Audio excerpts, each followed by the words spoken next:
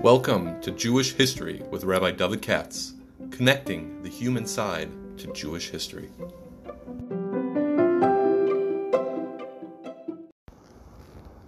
For sponsorship opportunities or to support this podcast, please visit our donate page at www.support.rabbidavidkatz.com. Hi, it's Wednesday, midday, and a little tired, but let's see. I'm going to do a little bit about tefillah today. I try to do every week. Again, the tefillah series is sponsored by the Stefanskis, for which we thank them. I was talking about the historical evolution of public prayer in the form that we have it, which eventually emerged as an extremely important institution in Judaism, but obviously once upon a time did not exist. I'll tell you what I mean when I say that in a few minutes, perhaps. I'm just following, I have no text, I'm just following chronologically. We talked about the Bais Rishon, Bais Sheni, and I tried to point out, at least I think I did, that you had two parallel developments happening. I think, like I say, speaking historically, I think the Rambam's scenario is, not satisfactory from a historical point of view.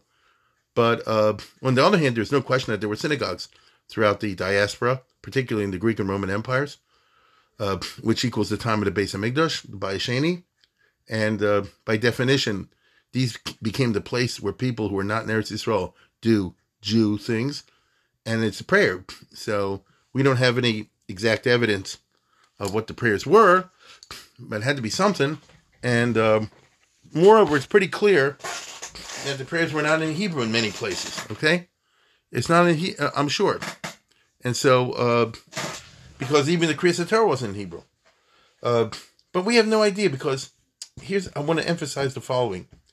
When you're talking about the situation I'm describing, which is that there are Jewish communities all over the Mediterranean, the Middle East, East and West of the Roman Empire, in Bavel, which was not in the Roman Empire, which had a very large Jewish community, but also throughout the North Africa, Egypt, Libya, and those kind of places, as well as the area that eventually became the Roman Empire, so all over the Mediterranean, Turkey, what we call today Turkey, Greece, Italy, France, Spain, and so forth. And there were Jewish communities everywhere. And Kal v'chomer beyond the Roman Empire. I mean, at the time we're talking about, listen closely, there were Jewish communities, vigorous Jewish communities, in Arabia, what you call today Saudi Arabia. That's in the Quran, you understand? So now there are Jews all over the place. Now, you tell me that they were all on the same page? There was no siddur. And I don't think, there's no evidence that, the way Rambam says that Ezra is based and decided to make a Shemoneh Esrei, and it spread throughout Klal Yisrael. There's no evidence for that whatsoever. Okay? There's no historical evidence, no records of it, no description in the writings at that time.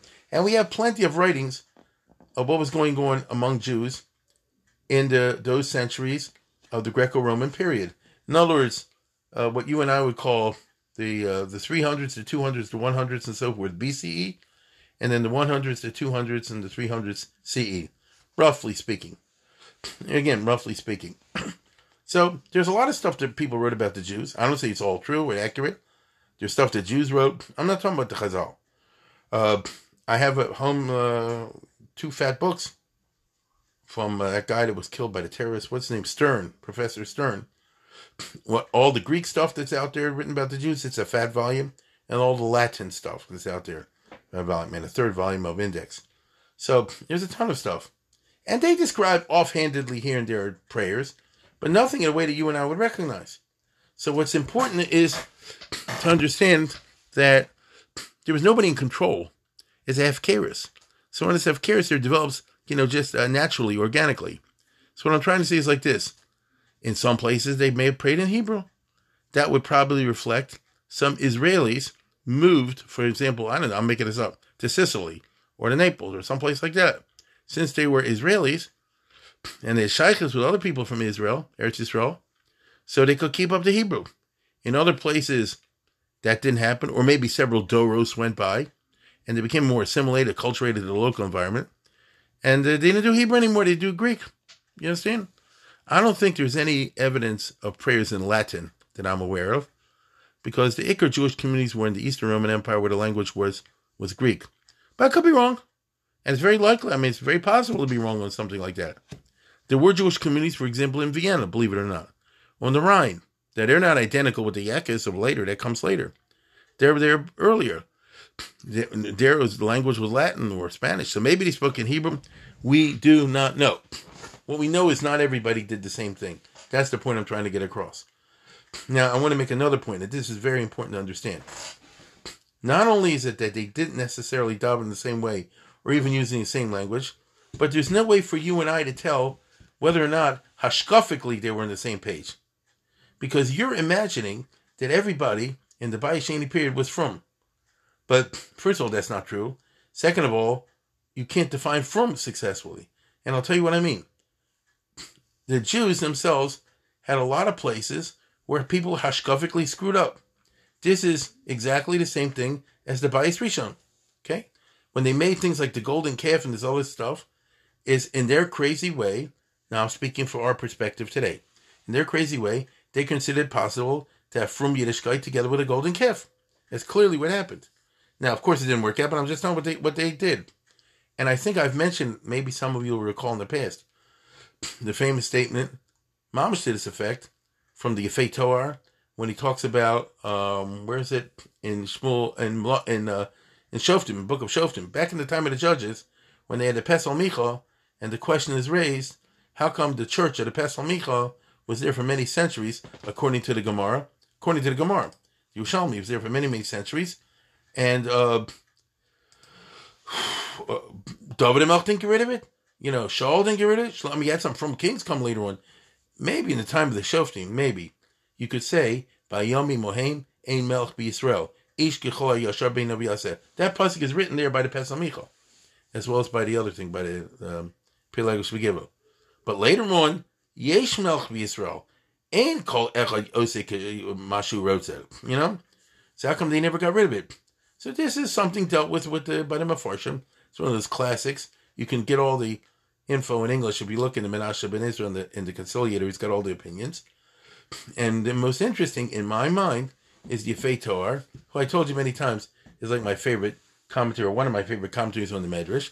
He's a big Rav in Constantinople in the 1500s, famous Darshan. And Yefei Toar, Shmuel Yafi Ashkenazi, and the Yefei Toar says, by the time David HaMelech came along, it was so hardwired into the local Yiddishkeit, they didn't want to mess with it, because he said if you tamper with this, they'll drop the whole Yiddishkeit. You know what I said? So the syncretism was so powerful that from Jews had incorporated stuff that really, from a pure hashkafa, let me rephrase that, from a hashkafically pure perspective, is treif. But in spite of what I just said, was part of the davening. Now, this is part of life. I'll refer to something that you're familiar with. Machi and Maseh, when it comes into Slichas and before Rosh Hashanah and Kippur time, when you pray to the angels, you know as well as I do, the Machnisa Rachman, that's it, Machnisa Rachman. There's a whole pulmus on this back and forth, and there are many Gedolim who said, don't say Machnisa Rachman because you're davening to Malachim, which from a hashkafically pure standpoint is wrong. But there are others who said it's okay. Now, here's my point. Suppose I was one of these people that said, oh, you're violating the Rambam, you're not allowed. You hear what I just said? You're not allowed to say Machnisa Rachman. You're not allowed to. If you do, it's like Avodah Zarah. And from a hashkafically pure perspective, I hear the Vart. Like the Rambam says, Ani mam mushlema shelo levada roy lispal ve'inzul also roy lispal. You can make a case like that. Now, suppose today, in the year 2021, suppose I held that way, and I went to a shul, and they said Machnisa Rachman. Am I going to say they're not from Jews? I'll say they're from Jews, but Nebuch, they're screwed up in some hashkafic way. You hear what I just said? I'm not taking away from the fact that they mean well and this and that and the other, but Nebuch, they don't realize, or they do realize, but they don't understand the gravity of their violation of the hashkafic purity, of the philosophical purity, and they're, saying things that they're davening in such a way that they shouldn't daven. I get it, but I'm not saying they're not from. I can say that's not what we do in my shul. Or, by the way, in my shul we do say it, but I'm just saying, someone could say like that. I'll give you another example that comes to mind. I'm just talking here. Everybody knows the Vilna Gaon had trouble when you say Baruch Hu Nila Shalom, Malachi Shalom, for the same reason. You don't want to get blessed by Malachim. I hear that. I get it. I respect that. Again, it reflects a hashkafically pure hashkafa. Okay. Can I use that expression? I get it. You don't say Baruch Hu Nila Shalom, Malachi Shalom. You only get brachas from Bnei Shalom, not from Malachim. I get it. Did the Vilna Gaon, or somebody who holds like the Gra, is he going around and saying that everybody, the rest of us, who say Baruch Hu Nila Shalom, Malachi Shalom, we're treif? We're apakursim? He's saying, Nebuch, we're making a mistake. So now go back 2,000 years, 200 years, and you'll find throughout the Middle East, the Jews set up their synagogues. They had different ways of praying. This even applies there to Israel, to be perfectly honest. And there was no one matbeah that everybody's praying. So not only are there differences in languages, do you do it in Greek? Do you do it in this language? Do you do it in that language? In which you run into the problem, can you ever translate properly from one language to another? But that's already a fancy schmancy intellectual position. Put that aside. Hashkafically, what if you daven, and you're going to be surprised at what I'm about to say. What if I'm davening in my Jewish prayers, and I'm a from Jew, meaning I sincerely want to be Jewish, and all the rest of it, and I daven to Hashem, and also I have a couple extra prayers to Apollo and Zeus. You'd be shocked. How can you be mishtatif, avodah zarah, mamish, with the Jewish thing, But it happened. I think many of you, if you're listening to this, may possibly be aware of the synagogues that they sometimes show you when you go on a tourist trip in Israel, up north, I think in Tel Arz, if I remember correctly. What's her name? She took us there.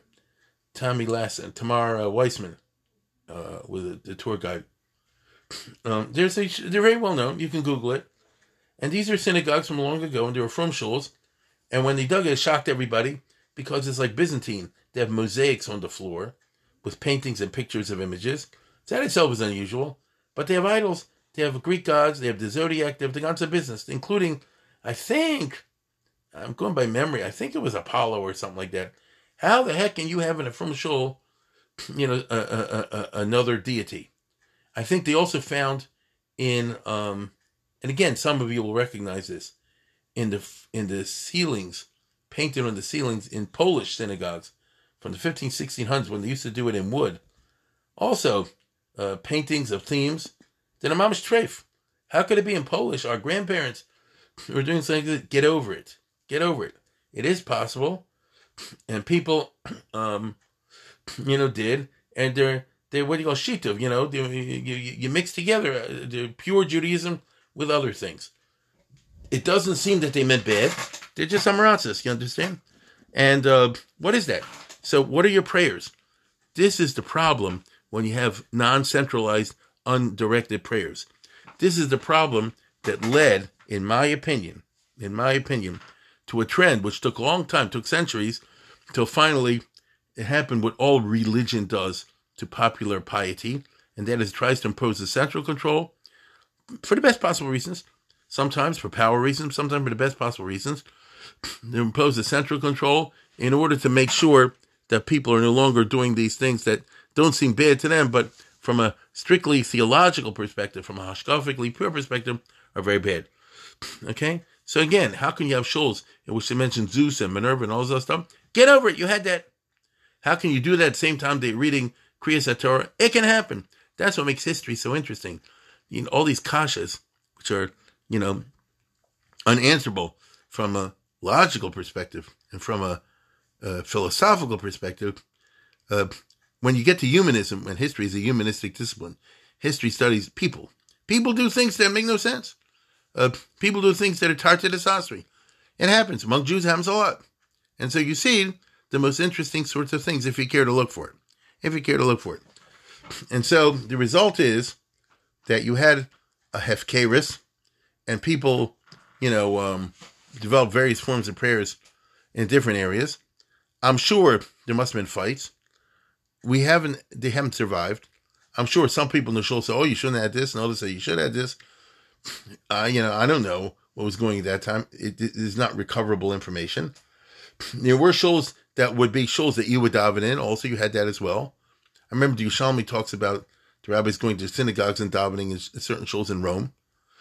And so forth. And when they wouldn't daven in Alexandria in the shul, I'm not talking about the big shul, but a shul in Alexandria. So don't be surprised in Egypt if they had their own parallel base of Mikdash. Who knows what they did in terms of prayers, hashkafically wise, all the rest of it. I mean, if you have a base of Mikdash, as the Jews did in Egypt, are you davening?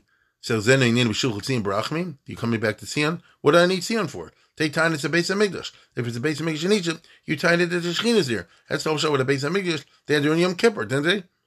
They had parallel operation. You can't say say or I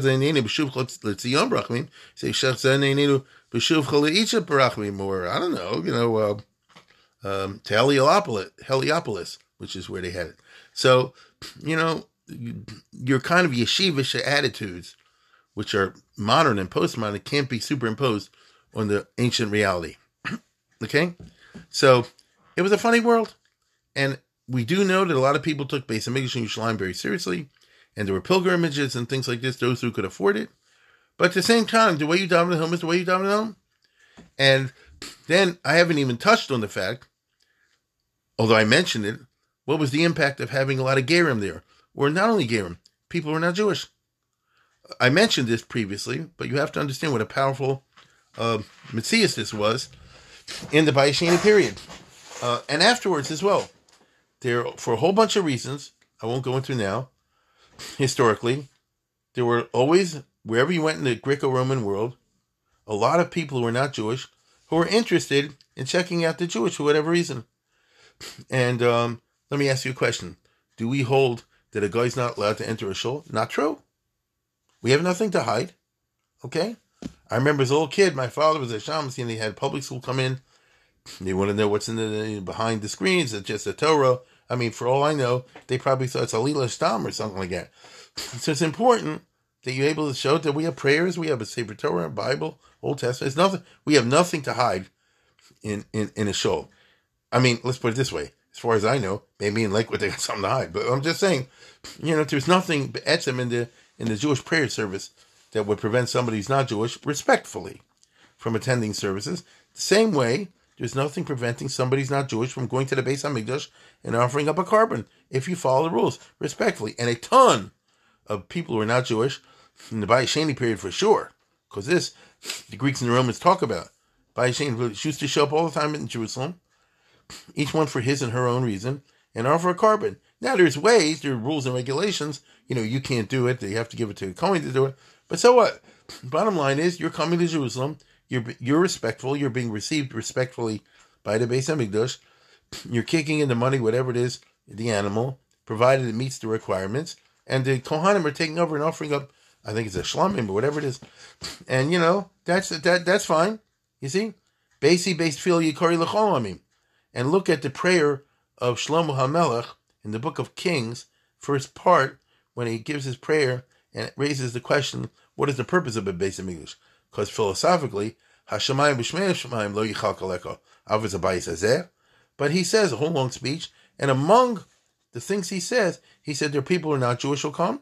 And if they come respectfully, and offer their carbon, atom and Hashemayim tishma or something like that, and it works for them also. So in the Bayis Sheni period, you often had a lot of people who are not Jewish. Let's now understand this well. Let's assume, I'm just making up the numbers. Let's assume 25% of the attendees are not Jewish. Maybe it was more. Let's say 25%. So let's say out of a congregation of 100, typically in Bayis Sheni period somewhere in the Mediterranean, let's say in Greece or Salonika or one of these things, let's say it's a shul of 100 people attending services on a Saturday morning with the Kriyas Torah and all the rest. Let's say 25 are not Jewish. Of the 25 are not Jewish, you can be sure 5 or 6 or 7 or something like that will eventually want to become Jewish on the one end. 5 or 6 or 7 on the other end are going to leave. In other words, they're checking out. This is a turn off to them for whatever reason. So they're not going. So out of, that's half, that's 12. So out of roughly half are either going to mamish become Jewish or they're going to leave. And what about the other 12 are floaters? Sometimes they go to church on Sunday. Sometimes they go to thing on Saturday, like Avram Avinu did before he became before he decided to go whole hog into Judaism at the age of 48. So, the Chazal say he didn't switch totally till he was 48. That means he was going to church. He was also going to shul. You see? He was indulging in polytheistic practices, even as he was slowly evolving derech hachakira in the Avraham Avinu way into the monotheism until he became totally convinced that the two are incompatible. Hear what I just said? So Avraham Avinu, until he was 48, even though you and I would say monotheism and polytheism are incompatible, you're wrong. And the proof is Avraham Avinu until he was 48. By him, right, monotheism and polytheism was compatible. Until little by little, after a long progress, this is what Chazal say, not me. After a long, time, 48 years old is well on in life, until he came to the conclusion that it's incompatible. Oh, so that was a big step in his life, as we all know, and that's why he's famous, right? A lot of people, then and later, was like Avraham Avinu before 48. Maybe they had feelings that monotheism is not compatible with polytheism, or stuff like that.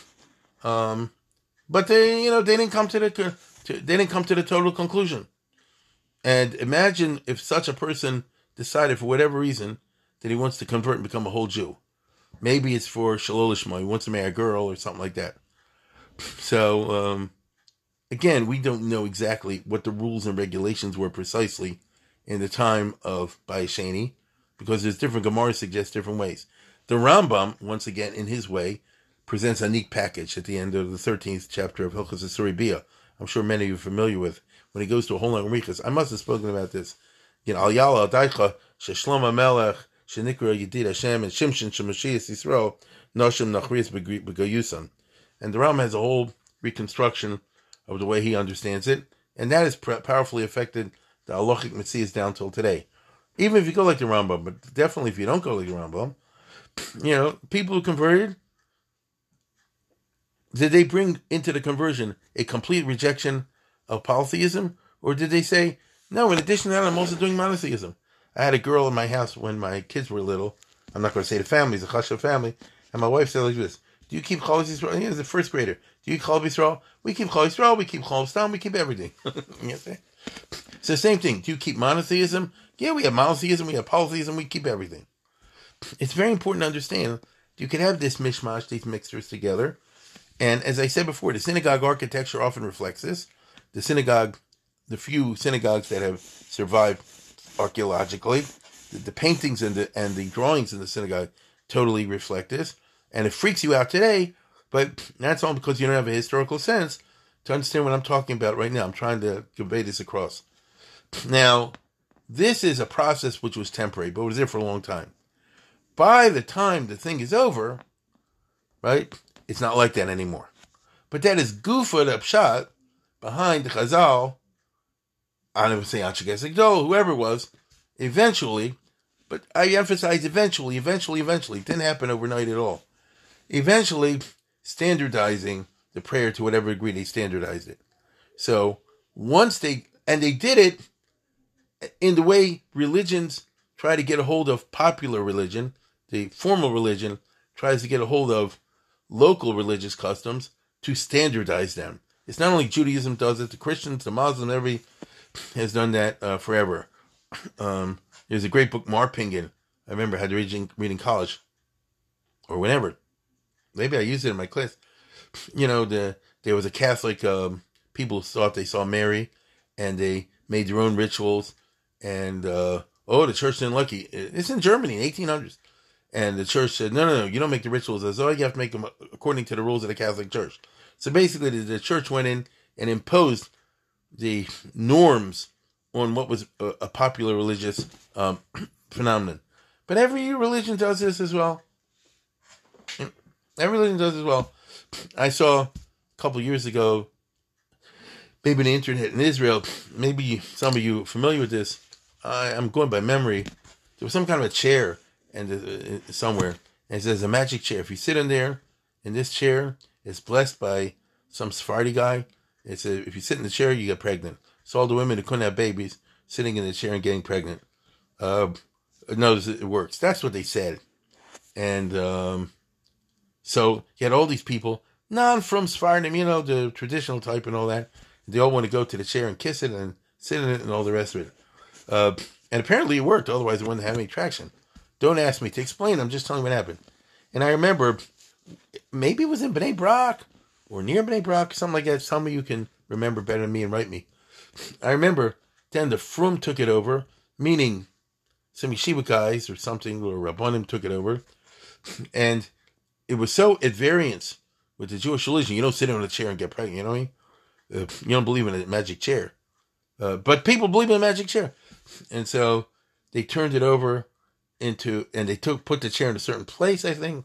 And the bottom line was, now they took a thing that's run by women who give out pamphlets on Taras Mishpacha, and they turned it into a Taras Mishpacha teaching center, run according to rabbinical supervision, something like that. And I think that killed it or whatever. So in other words, you're not going to have some Stam Sephardi lady who's not particularly makbid in all the rules of Taras Mishpacha, and going to sit in the chair, get pregnant, and everything will be great.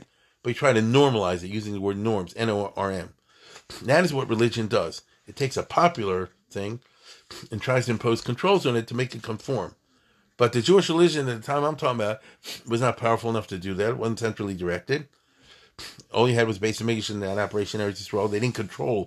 They couldn't control all the communities in the diaspora. And so, like I say all the time, the Mishnah tells you that, what is it called? In Aspamia, they're not Baki and Lishma, right? Why do you have to say funny nichtam? Because in Chutz La'aretz, they don't know about Lishma, so they forget to ascertain. Were you dealing with a baguette that you brought from a base that knew about Lishma or not? So if they didn't know about Lishma, then the getting there no good. Whoops. Good point. So wait a minute. If I'm going to Spain or wherever it is, you tell me all the people I'm Zerim?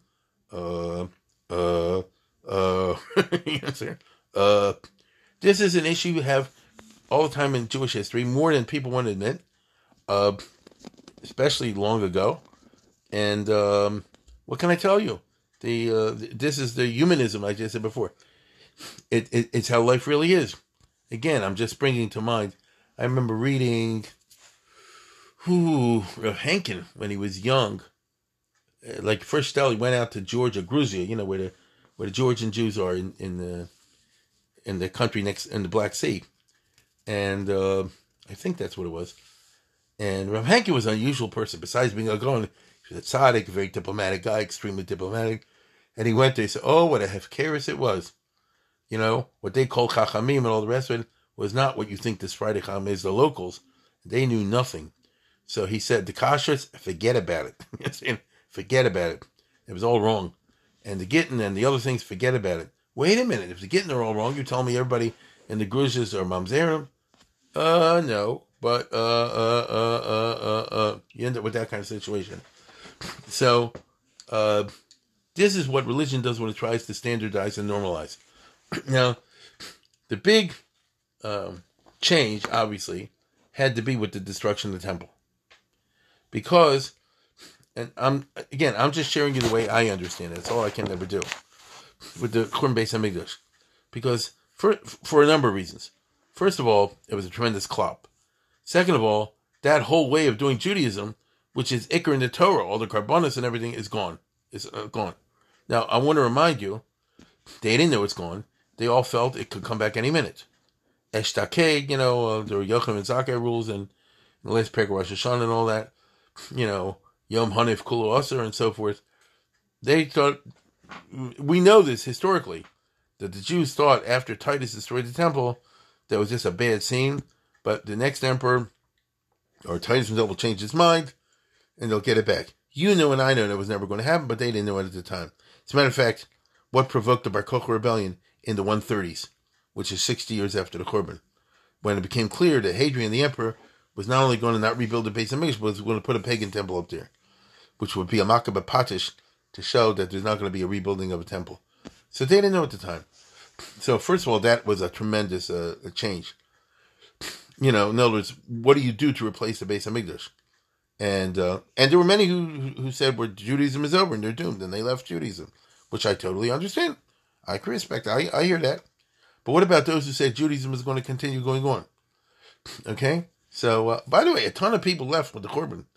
You want to read about it? Get the Doros Rishonim, or get Victor Miller, his English translation of Doros Rishonim. and how they describe the results of the Churban, which he says from a very Haredi point of view was a good thing because it means we got rid of all the junk among the Jewish people. The Herodians, the Tzaddukim, this, and that, and the other. Be that as it may. I mean, that's a particular opinion. Be that as it may. But the fact of the matter is you don't have a Beis HaMikdash anymore. So what do? So we all know, we're going to have to do, davening will have to, there's no choice. Davening will have to replace Karbonis. So, in other words, all of a sudden, the synagogue became the universal institution in Judaism and the sole institution in Judaism. It used to be a temple, which is the Iker, and the synagogues, wherever they existed, were the Tafel. Now, by process of elimination, there is no temple. There is no temple. Okay? You have no choice, but the synagogue should be the Iker. Saying by Dik, that's a new experience in Judaism.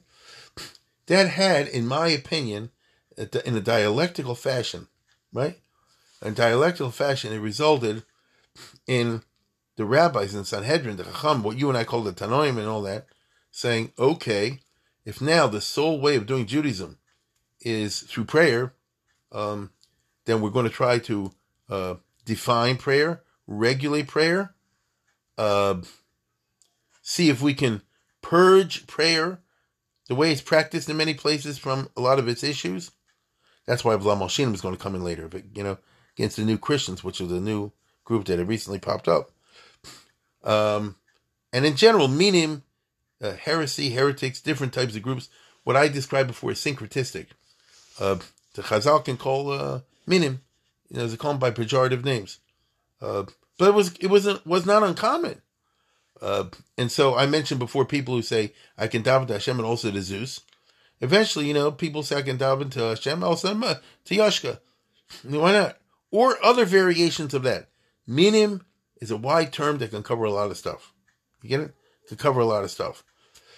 Now, I think, by the way, if I'm not mistaken, the one, the Mishnah which says, I'm only davening in white. I think that's a Christian thing. It's always a problem because the Gemaras are censored, right? Just one second, let me look at this. Here you go. Just pulling out my rusty, trusty little Gemara here. It's the end. Where is it? It's in Megillah, right? Third parak, I believe. I think. Or is it the fourth parak? Who says, I won't daven unless I'm wearing any overlifnei ateva. Yeah, here you go. See, Steinsaltz, I have in front of me, he has the uncensored versions of the Gemara and the Rashi and the Tosfos. The Gemaras we have the censored versions. So it says, Homer, this in Chafdal on Beis in Megillah, third parak. It's a Mishnah. Any overlifnei atova b'tzvuin. I'm not going to wear colored clothes to daven for the Yom. I have to wear white clothes. So what is that all about? And the Gemara says, oh, Afal Levon lo yaver, fire him. He can't daven for the Yom at all. Okay? And Rashi, and the Gemara says, Chayshinim shema minus nizri kobo. He's got minus. So what does minus mean? So if you have like I say, the Steinzel has the original Rashi and uncensored Rashi. What does it mean? Shema minus nizri kobo? Komrim talmidei Yeshu hanotzri makpinim v'kach. It was an early Christian thing. The only daven in white. Okay. So that's an example, not of a Zeus type vart. And you had plenty of that. Like I told you, the synagogues in Tel Arz, these other places reflect the Zeus and Apollo junk. But you can have now what you call a Christian thing, an early Christian thing, when the Christians were a Jewish sect, which was in the beginning, at the time that we're talking about, time of the Churban Beis HaMikdash and afterwards. Now, I don't want to belabor the point. I'm simply saying now that the Beis HaMikdash was destroyed, so the challenge was to take something which had been marginal, the synagogue and private prayers and so forth, and now really, by process of elimination, move them to front page status, move to the front row, and this becomes the way Jewish people do Judaism. And in the absence of a temple, which was a physical building that united Klal Yisrael, that's one of the things the Beis HaMikdash is, that all the Jews hold by the Beis HaMikdash, and they would come from all over the world, and would come pilgrimage ceremonies, as we know. And I'm not talking halachic pilgrimages, no, Pesach Sheni, if you're listening this far away. People came from far away because they wanted to, okay? Particularly Pesach, but not only for Pesach. All that is now gone. All that is gone. It didn't take too long before the Romans wouldn't allow Jews in altogether, so it's not like you had the Kotel. Within a short while, you didn't even have the Kotel. Jerusalem was off limits to the Jews for many centuries afterwards. I always say when you talk about the Talmud Yerushalmi, it's a misnomer because at the time of the Talmud, there was no Yerushalayim. Jerusalem was a Gaisha city where Jews are not allowed to enter. Jews are not permitted to enter there until the Arab times. So there's no Beis HaMikdash, there's nothing physical, there's no Kotel. So what do you have as a central kind of a rallying point? You can't have a group unless you have some basic institutions of group identity. By default, willy-nilly, whether you like it or not, it's going to have to be prayer. Right? And the synagogue as an institution, not a single synagogue, but the synagogue as a Metzias will become, and it'll have to become, the Jewish place. And prayer, davening, will have to become the Jewish thing. You can't expect everybody to be a Talmid Chacham and learn, but you can expect everybody to pray or participate in prayers in some kind of fashion. That's how you show that you are Jewish. Okay? That's how you're not Porish Min HaTzibur. Again, you don't even, as we know from the Mishnah and the Gemara, what is it? The shots is Motzi Mishena Baki, correct?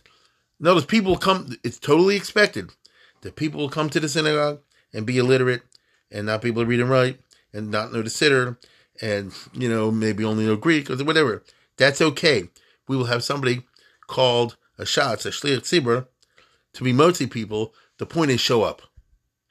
In other words, the prayer is going to have now one of two central functions, which are always in clash, but they're both there at the same time, in tandem. By coming to shul, you remember the tzibur, which is hugely important.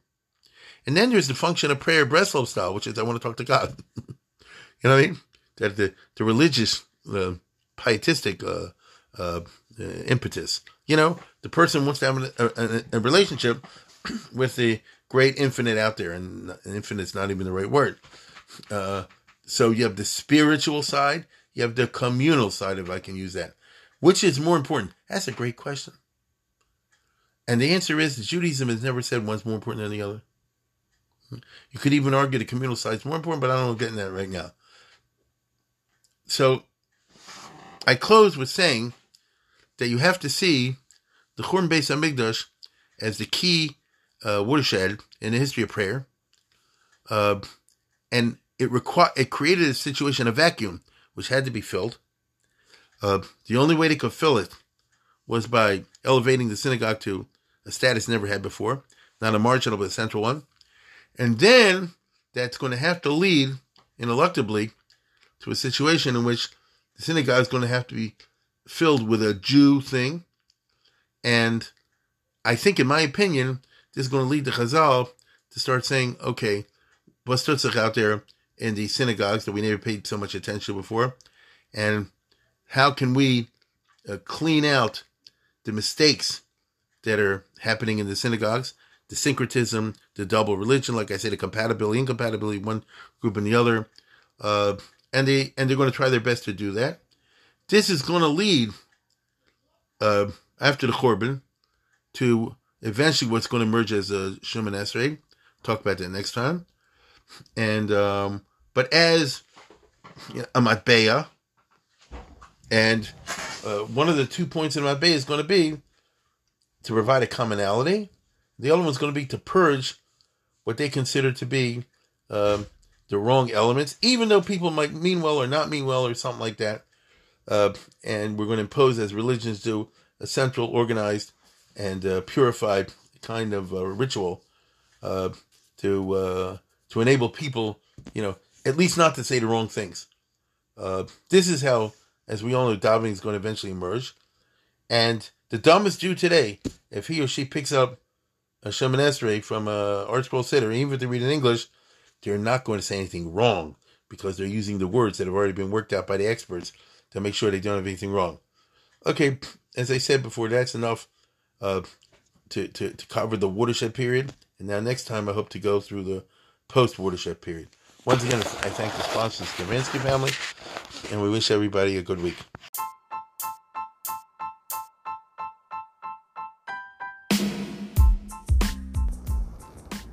For sponsorship opportunities or to support this podcast, please visit our donate page at www.support.rabbidavidkatz.com.